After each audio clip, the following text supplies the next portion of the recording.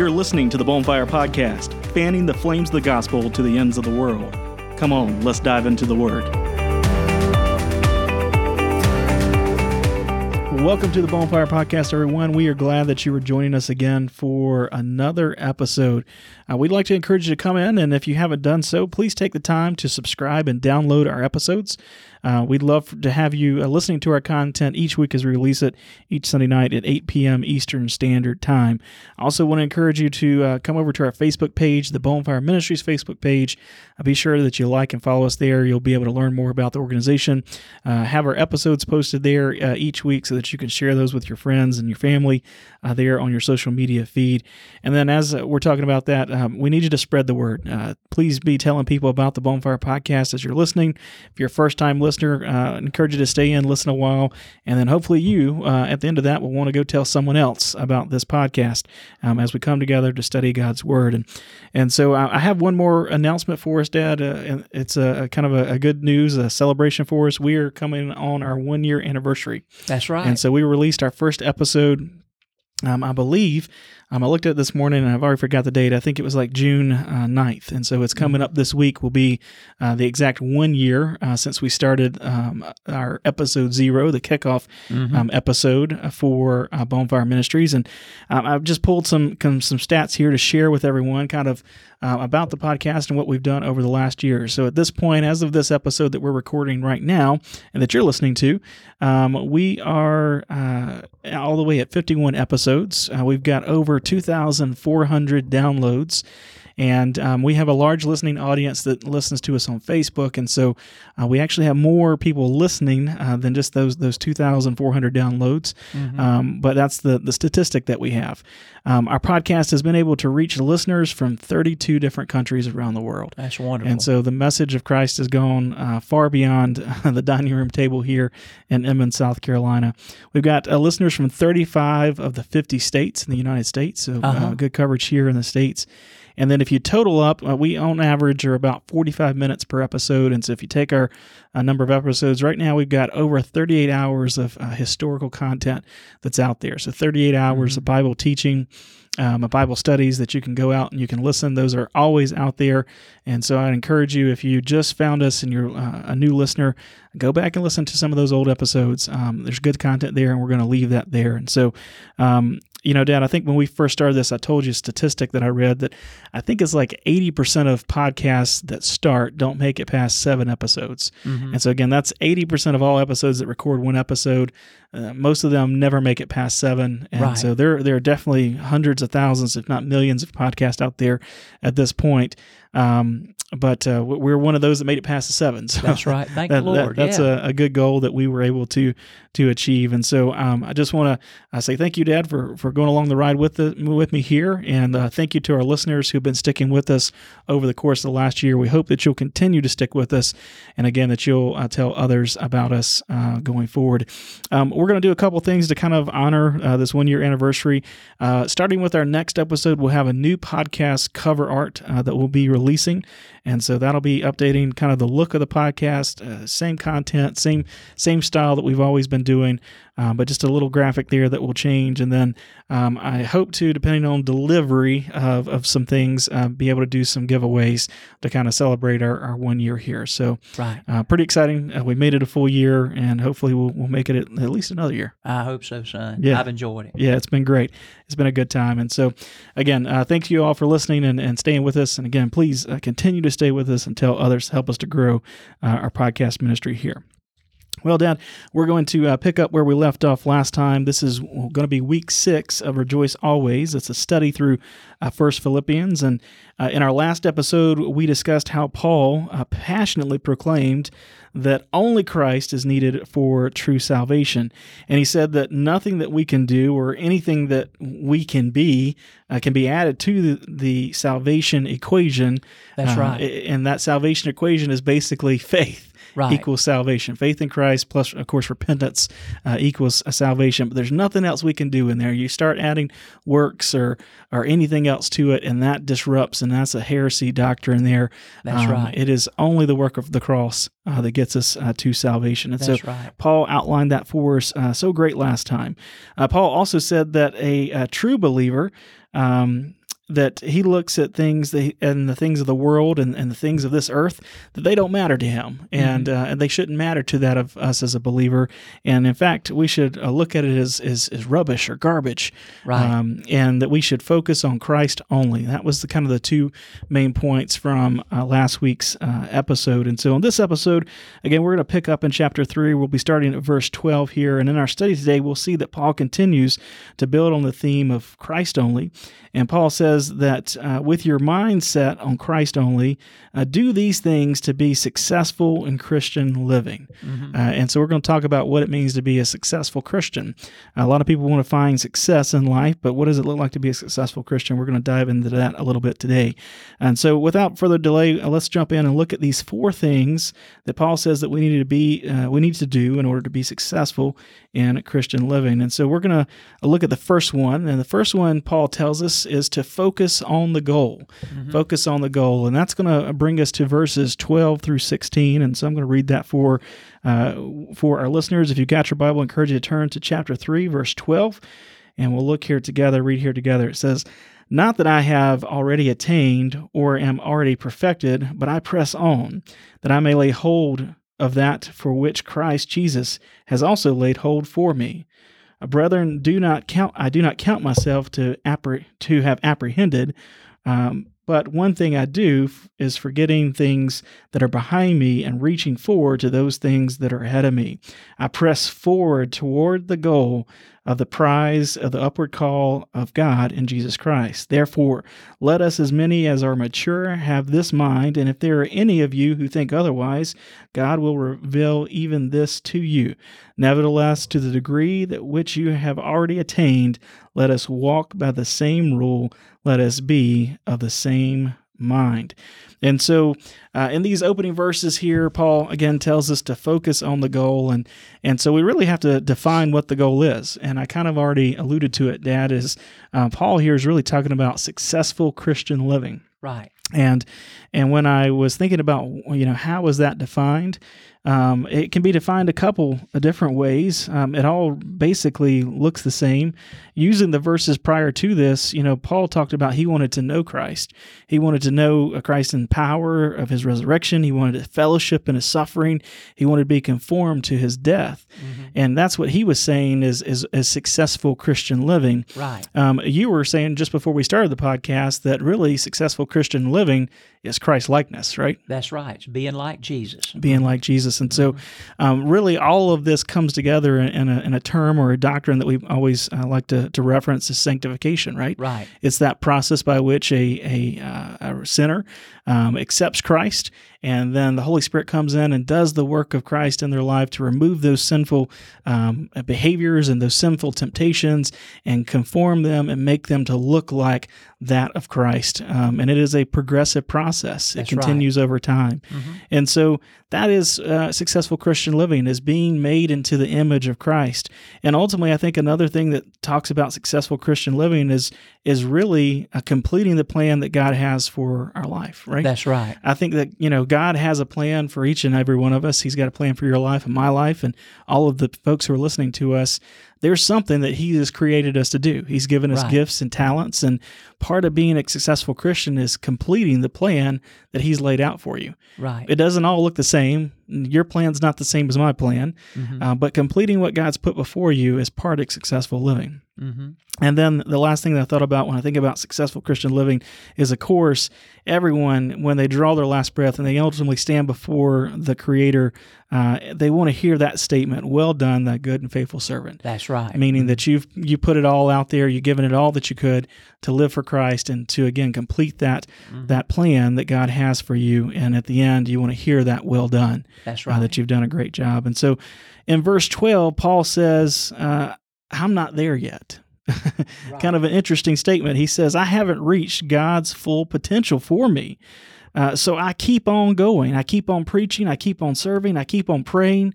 I keep on reading. I keep on seeking Yes, I press on, for there is a goal ahead of me. Dad, I think that Paul had such a great perspective here. Paul could have easily done like many of us do. Like we like to look around us and compare ourselves to others, right? Mm-hmm. And we like to look over here at whoever this is and whoever that is, and we say, well, you know what, I'm a better Christian than they are, or I've done more for the Lord than they have, and I feel pretty good about ourselves. If anybody could have done that, Paul, at this point, could have looked around himself and saw that, hey, I'm doing pretty good. I've arrived. I've achieved what I was called here to do. But he says, nope, I haven't made it there. And the reason why he said that is he kept his focus on Christ. Right. And he wasn't comparing himself to other believers around him. He was comparing himself to one person, and that was Christ. And when he looked at Christ, he said, I'm not there yet. I'm still short of what Christ is. I haven't become exactly like Christ. I haven't made it there. And so he's telling us as listeners, I'm not there yet, and I've got to keep going. I've got to keep pursuing the goal of Christ-likeness. And we have to be careful here because, we've talked about in the previous verses in our last episode that you can be very close to getting to works-based salvation, right? And that's not what Paul's saying here at all. Mm-mm. Paul's knows what Christ has done for him. He's accepted the gift of Calvary, but he's saying that there's still work that he needs to do in order to be like Christ and fulfill what he wants to be, which is ultimately what God wants him to be. That's right. Paul compared the Christian life to a race that we have not finished running. And sometimes in running a race, you feel like you're getting a little bit behind. You know you are. There's other people ahead of you. And we're not in competition with other people. This is our own individual race.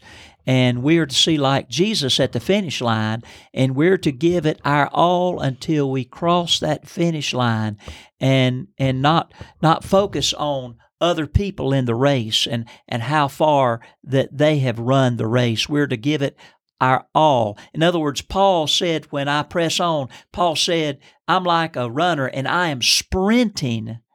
And the finish line is to become like Jesus. Now, ultimately, we will all become like Jesus as believers when we die, and we are radically transformed by God into the likeness of Jesus. But I'll tell you what, I hope He doesn't have to transform me as radical as perhaps He might have had to transform me 10 years ago. I hope I'm closer to being more like Jesus today than I was then. Mm-hmm. I want to strive, I want to sprint to be more like Jesus and give it all I've got. That's exactly right. And that's a great point, is we definitely want to get closer than we are today. But I also think it's good to say that, that's something that we know doesn't get achieved in this lifetime or on this side of heaven, right? Right. So it doesn't matter how old you are, how long you've been a Christian or been following Jesus, there's still work to be done. Right. There's still the need to press on, and Paul's going to talk about that just in a little bit here, and we'll touch on that.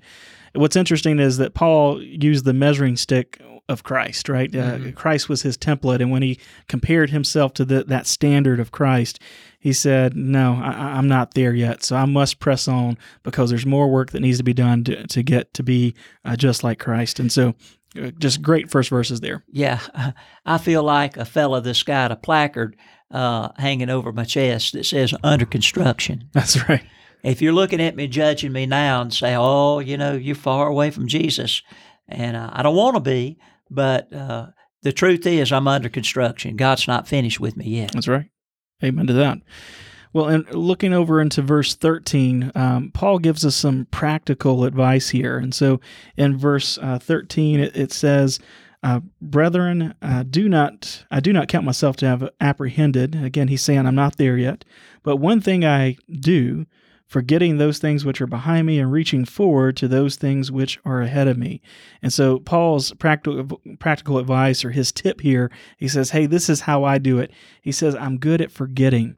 Dad, it's difficult to go forward when you keep looking back. And right. What's true physically is even more true spiritually. Mm-hmm. And so Paul says, I don't look back. Specifically, he says, I forget what's behind me.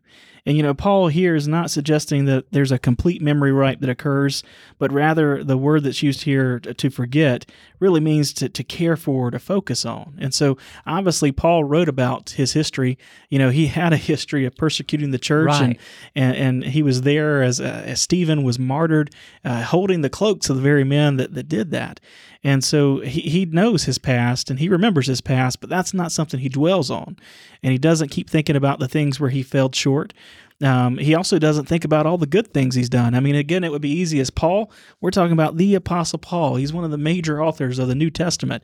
And at this point, it would be very easy for him to sit back and say, look at all the good things I've done. I think I can call it a day. I think I'm good. Yeah. But he forgot all those things in the past, and he continued to look forward to the goal. That's right. Paul was one that even took a trip to the third heaven and came back. Yeah. And he could have boasted about that. I think sometimes we are tempted to kind of lay down, rest on a laurel, so to speak, because we've experienced in our church revival in the past. But yesterday's victories don't suffice for today. Mm-hmm. We're not to rely upon yesterday's victories. We're living in today, and we're to move forward and keep moving. And, if anybody, like you said, if anybody could have been weighed down by the sins of the past, it would be Paul. For he himself even said in the Scripture, he looked at himself and he said, I am the chief of all sinners. Yeah. If anybody had a right to be depressed by his sinful behavior in the past, it would be him. But he is saying, look, I'm forgetting the past. I am letting go of the guilt, the grief, and the grudge. You cannot change the past, but with God's help, you can change the future. A lot of people are crucified between two thieves, the regrets of yesterday and the fears of the future. You can't drive your car while looking in the rear view mirror. Well, I guess you can, but you're going to get in a wreck. That's right. You need to keep your eyes focused on what's ahead of you, and that's what Paul did. That's right. So his tip was not to focus on, again, past sinful pleasures, past evil acquaintances, past good works, but rather to focus on the things that were before him and before us, which is increased holiness and the prize of eternal glory in heaven. And so Paul says that's the tip. That's what we do. And again, as we move into verse 14, we see Paul uses the word press. He said press on, and then in verse 14 here, he says that I press toward the goal or the prize. And so here, when he uses that word press, it speaks of the intensity of the effort that he is putting forth toward attaining this prize. And again, Dad, you talked about Paul and his other writings used the analogy of a race, of a runner, right? And running, and you can just envision someone that has a finish line out in front of him and is just giving everything that they've got in the last little bit of the energy tank right. To make it across the line. And when he uses the word press here, that's what he's talking about, is he's given every ounce of energy that he has to make it to the goal, to get across that goal line. Sometimes I think about this, that older people, especially people that have been Christians and have been faithful to God for years and years, they kind of slack up as they get older. They think, well, we're going to let the young people come in and do all this, that, and the other in the church. And I'm certain that any pastor would say, yes, there's a place for everybody at the table to serve God. We want the younger people to be involved. But older people can't sit down and lay down on God. They hadn't crossed the finish line yet. They need to be like Paul, keeping and pushing and giving it the best they can. I think about an older gentleman, Ike Bryant, in our church. Ike never gave up. I mean, he was 94 years old and when he died, and say like up till 93 and a half, he was visiting more people than I, as the pastor, was visiting during the week. He was retired, and he went around, visited the shut-ins and encouraged them, witnessed to people sitting in wheelchairs in the nursing home. He'd come tell us about somebody he led to faith in Jesus. Hey, that's the way I want to go out. That's exactly right. Dad, when you were saying that, it triggered something in my brain. I heard it said once that there is no retirement plan in Christianity, or there shouldn't be, at least, right? Right. In our world, in the secular world, everyone's trying to move toward this goal of retirement, right? We know at some point we're not going to be able to work, and so you do all this effort to store up things so that you one day can take it easy. But in the Christian life, in the life of a Christian, there is no retirement. That's you right. know, we should be working and serving just as much as a mature, older Christian as a younger Christian, and continuing to press toward the goal. And in fact, that's exactly what Paul talks about in these next verses here. You know, I want to be as a pastor like the pastor at Inman Mills Baptist Church in our area. He's about 85 years old, still pastoring. He's pastoring a church, and while he's pastoring the church, he's building a family life center for young people. That's what I want to do when I'm 85. Yeah. He's doing a great job there. Yeah. So in verse 15, we see that Paul actually calls out these mature Christians that we're talking about here, and he says, hey, just don't sit there, but you too need to press on, and there's work that needs to be done. You're not there yet either.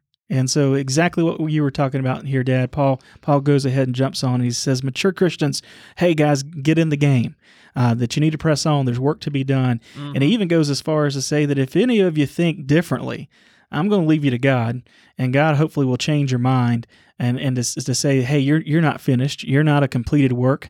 You're not a finished work. You need to get back in here, and you need to press on as well. And so just a great segue there into these verses here where Paul says we need to be pressing on toward that goal.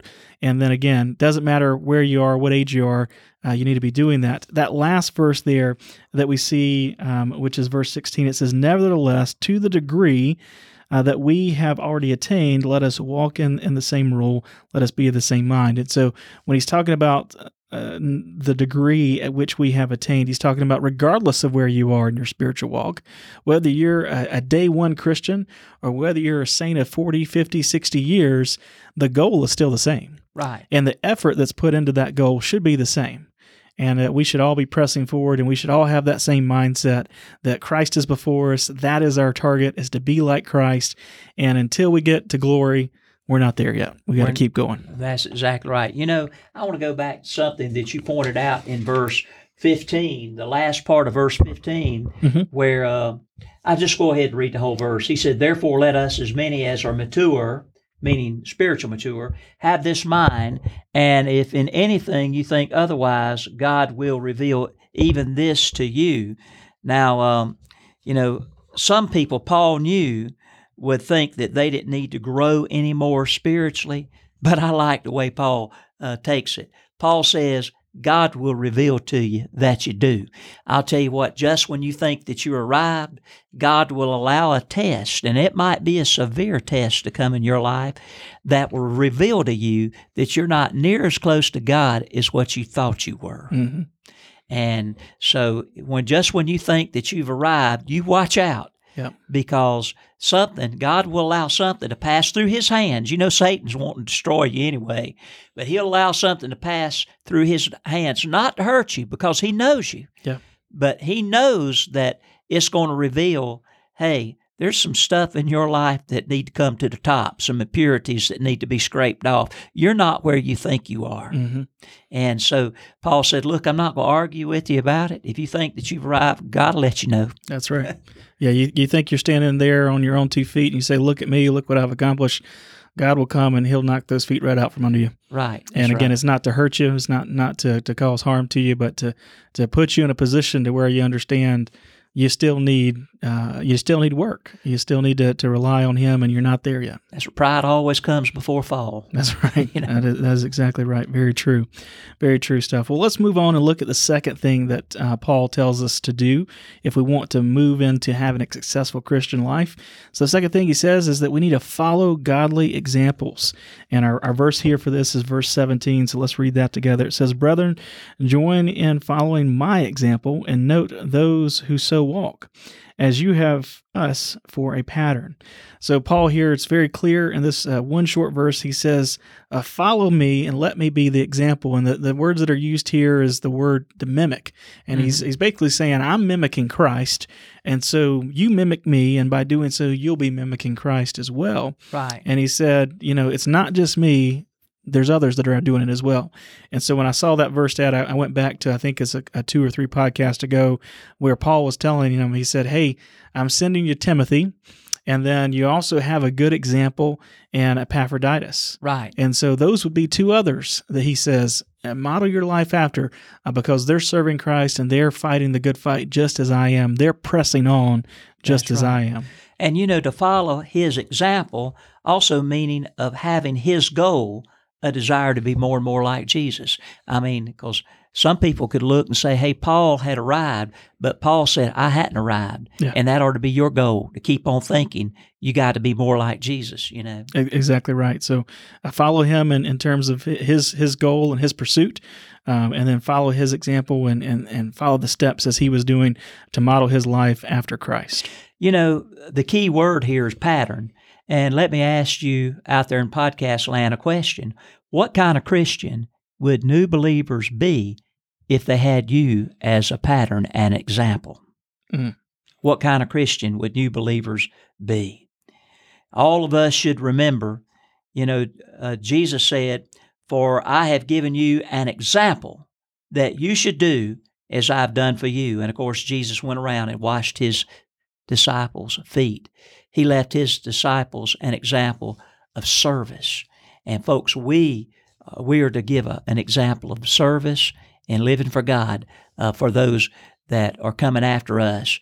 I try to challenge our older people at church, and when I mean older, I'm not talking about just older in age, but supposedly older in maturity because they've been a Christian and on the roll for years. Hey, when we're having church on Sunday night, and you that have been a member of the church for years, you don't see the need to come anymore and get all the Bible and learn all about God you can. And then these new believers come and they look around and they say, well, where is the such and such deacon and my Sunday school teacher? Mm-hmm. That's not a good example. No. That's not a good example. And so, those spiritual leaders out there, you set an example for your church. I might be getting on to you today, but I'm a pastor. Hey, I know if you need more than just coming to church once a week. Matter of fact, the early church, they met as often as they could to learn and to study and encourage one another.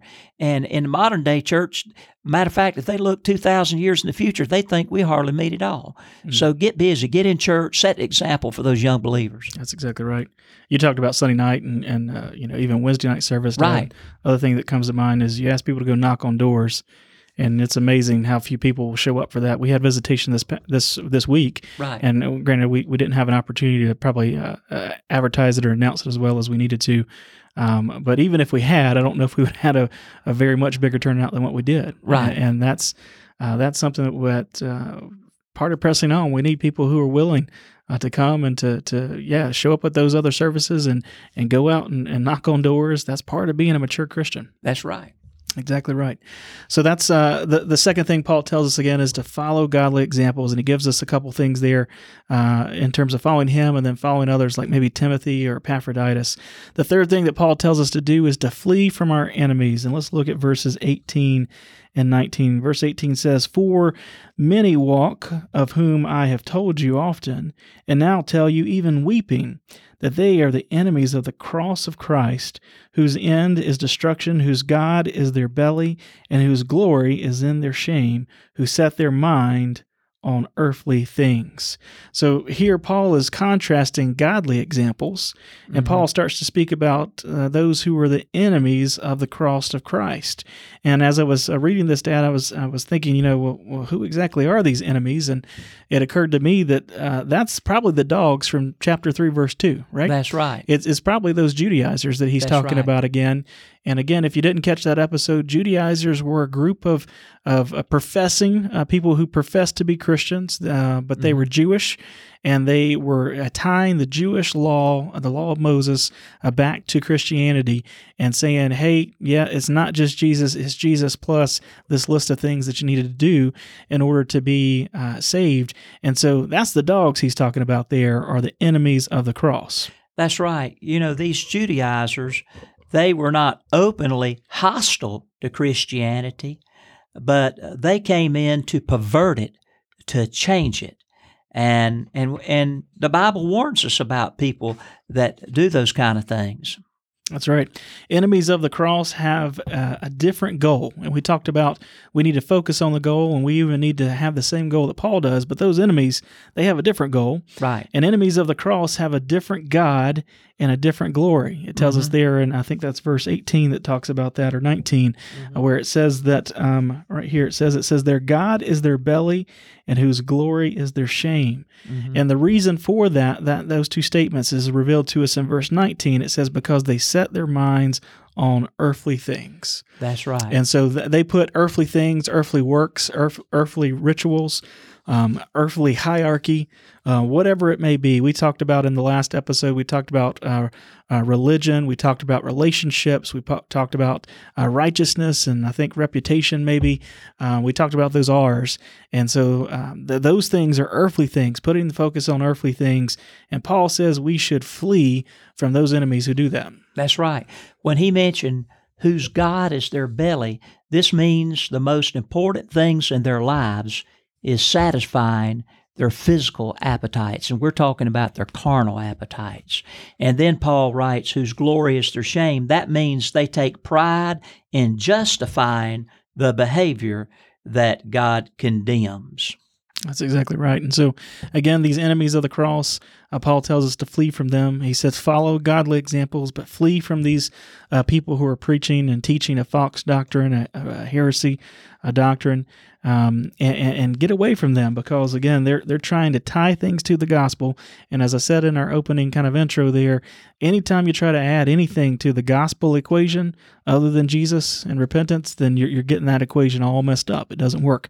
Anything beyond that turns into some other type of works-based salvation, which is not a true salvation. And it says in verse 19 that their end is going to be destruction. That's going to be their end.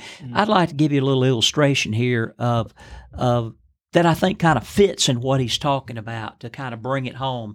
Ernest Hemingway, he lived a life of total disregard for the laws of God. He drank heavily, he lived with different women, and lived a life of wanton recklessness. In 1956, a magazine said this of Hemingway: people with different ideas about morality would call him a sinner, and the wages of sin, they say, is death. Hemingway has cheated death time and time again to become a scarred and bearded legend, a great white hunter, a husband of 4 wives, a winner of Nobel and Pulitzer Prizes.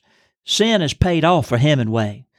However, after this article was written about Hemingway in 1956, it soon became apparent Hemingway's sin paid off, but not the way the magazine writer suggested. The end of Hemingway's life was marked by despair and disillusionment. He attempted suicide several times. He spent many weeks in Mayo Clinic, where he babbled around at 70% of his mental efficiency. He developed a deep sense of paranoia. Eventually, he took his own life. Those who oppose the work of God may cheat death for a while. Eventually, the road they're traveling will lead to destruction, just like Paul said. That's exactly right. We talked about it last time, but I'll say it again on this episode. These Judaizers, again, they professed Christ, but then they added more to it. And so that type of thing is still going on today. Right. It's not necessarily the law that's there, but it's other legalistic practices, other things that gets added to the gospel message. Still happens today. And as you talked about their destruction, these are going to be that same group. When we recorded the Great White Throne episode, Dad, I think I called them the Sunday crowd, and that was the Sunday crowd were those that were churchgoers. They were the religious people, and they're going to stand there and they're going to say, "Wait a second, God, I did things in your name. I served you. I did these things," and He's going to say, "I didn't know you.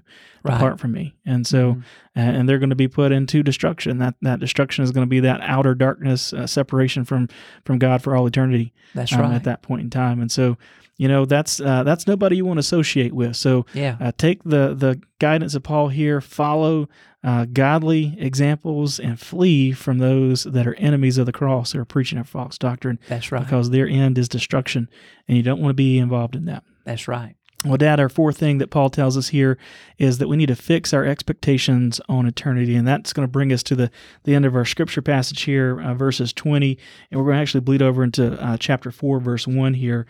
Starting at verse 20, it says, "For our citizenship is in heaven, from which we also eagerly wait for the Savior, the Lord Jesus Christ, who will transform our lowly body, that it may be conformed into his glorious body, according to the working by which he is able even to subdue all things to himself. Therefore, my beloved and longed for brethren, my joy and crown, so stand fast in the Lord, beloved."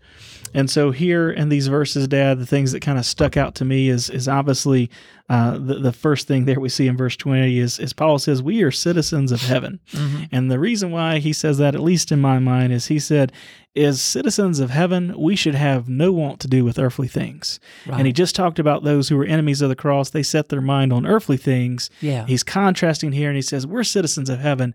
We don't set our mind on earthly things. We set our mind, we fix our expectation, as our point is, on eternity. Those are the things that are eternal, the things of God. Right. That's where we focus on. That's where we place our focus.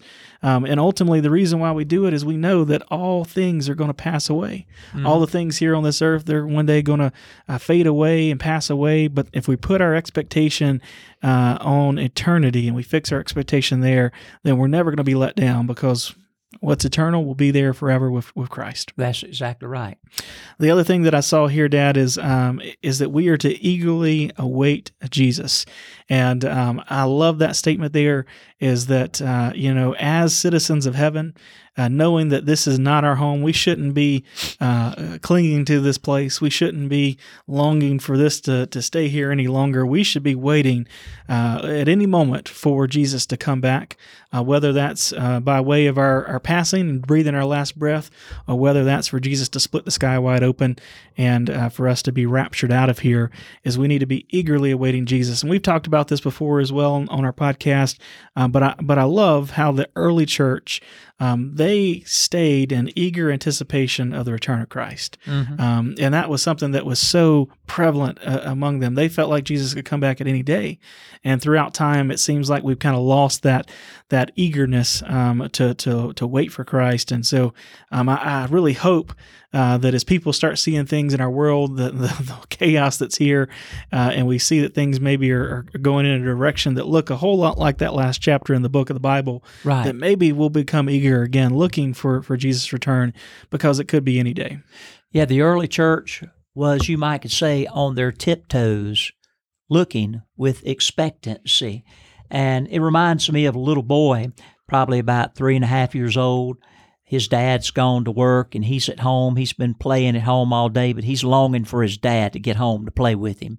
And he knows that it's getting close to the time for his dad to come home. He just feels it.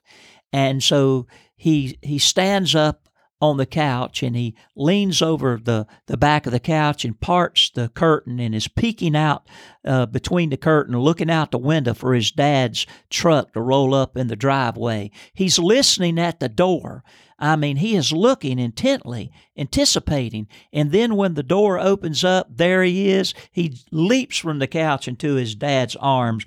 Well, that's the way we're supposed to be in regard to Jesus coming back. On tiptoes, our tiptoes, looking with expectancy. And if you expect him to come at any time, boy, that will have an effect on how you live your life. That's exactly right.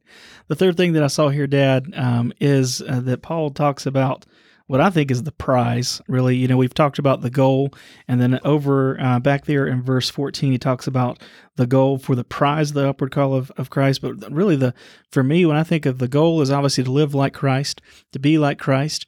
But the prize of doing so is obviously to hear that well done, that good, faithful servant. But the prize really is what is revealed here in verses 20 and 21, where he talks about glorification, right? Where, the end result of sanctification is us being transformed into the very image and likeness of Christ, and that's glorification, and that happens there at the end of time. And so our prize is ultimately glorification, but not just glorification, it's glorification and eternal life with Christ. Right. We get to live with our Savior, the one who died and made it possible for us to be there. We get to live and experience eternal life with Him for all of eternity. That's exactly right. That's exactly right. And I like in verse 26 where Paul says about what will happen when Jesus comes back, who will transform our lowly body that it might be conformed to His glorious body. When Paul used the word lowly, he was not depreciating the body, our earthly bodies. All he was saying is that our earthly bodies are limited. Now, when people ask us, how are you doing? As we grow older, we answer, fine, but it is a relative answer. Listen to this poem. There's nothing whatever the matter with me. I'm just as healthy as I can be. I have arthritis in both my knees, and when I talk with a wheeze. My pulse is weak and my blood is thin, but I'm awfully well for the shape I'm in. Arch supports I have for my feet, or I wouldn't be able to be on the street. And every morning I'm a sight. Sleep is denied me night after night. My memory is failing, my heart's in a spin. I'm practically livid old aspirin. But I'm awfully well for the shape I'm in. The moral is, as this tale I unfold, that for you and me, who are growing old, it's better to say I'm fine with a grin than to let them know the shape we're in. Well, when Christ returns, He's going to change our present bodies into glorious bodies like His.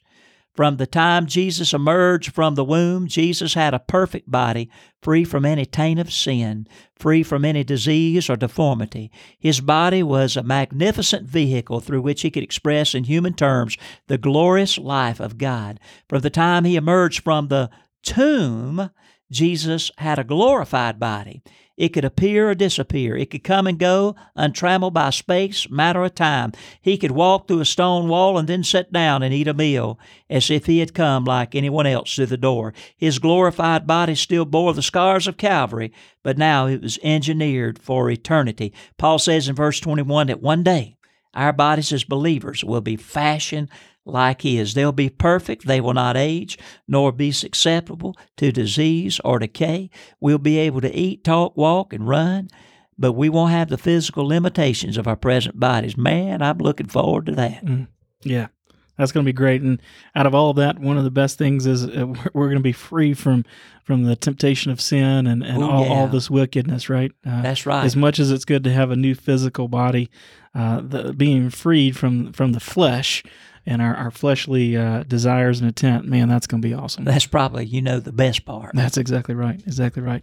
And then, Dad, the last thing I saw here, and this is in verse 1 of chapter 4, it says, therefore, my beloved and longed for brethren, my joy and my crown, so stand fast in the Lord. And so that stand fast, we've seen that occur a couple times when we talked about it last time. I think the actual words that Paul used was to hold fast. It says, that was back in chapter 2 there where he was talking about holding fast. But this hold fast or stand fast basically means to be alert and to stand firm. And the be alert is, again, we should be eagerly anticipating Christ, and so we should be alert, looking for His return at any point in time. But we need to be standing firm because there are those dogs who are around. There are those evil doers, those who are the enemies of the cross, and they are always around and trying to cause trouble. And so is our adversary, Satan, who is trying to devour us. And so he says, be alert and stand firm in Christ. Our goal, kind of getting back to where we started, Matt, is Christ-likeness. That was Paul's goal, and he pursued it with all of his might. He didn't think that he had attained Christ-likeness.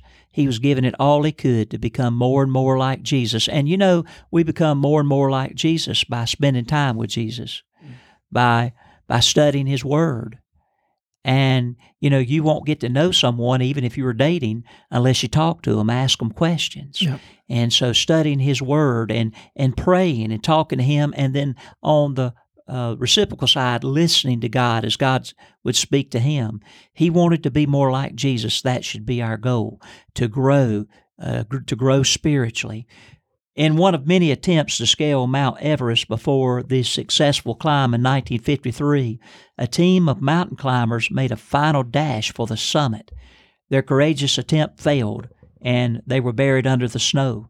One of the party who had stayed below when the final assault was attempted eventually returned to London. One day, as he was given a lecture on mountain climbing, he stood before a magnificent picture of Mount Everest.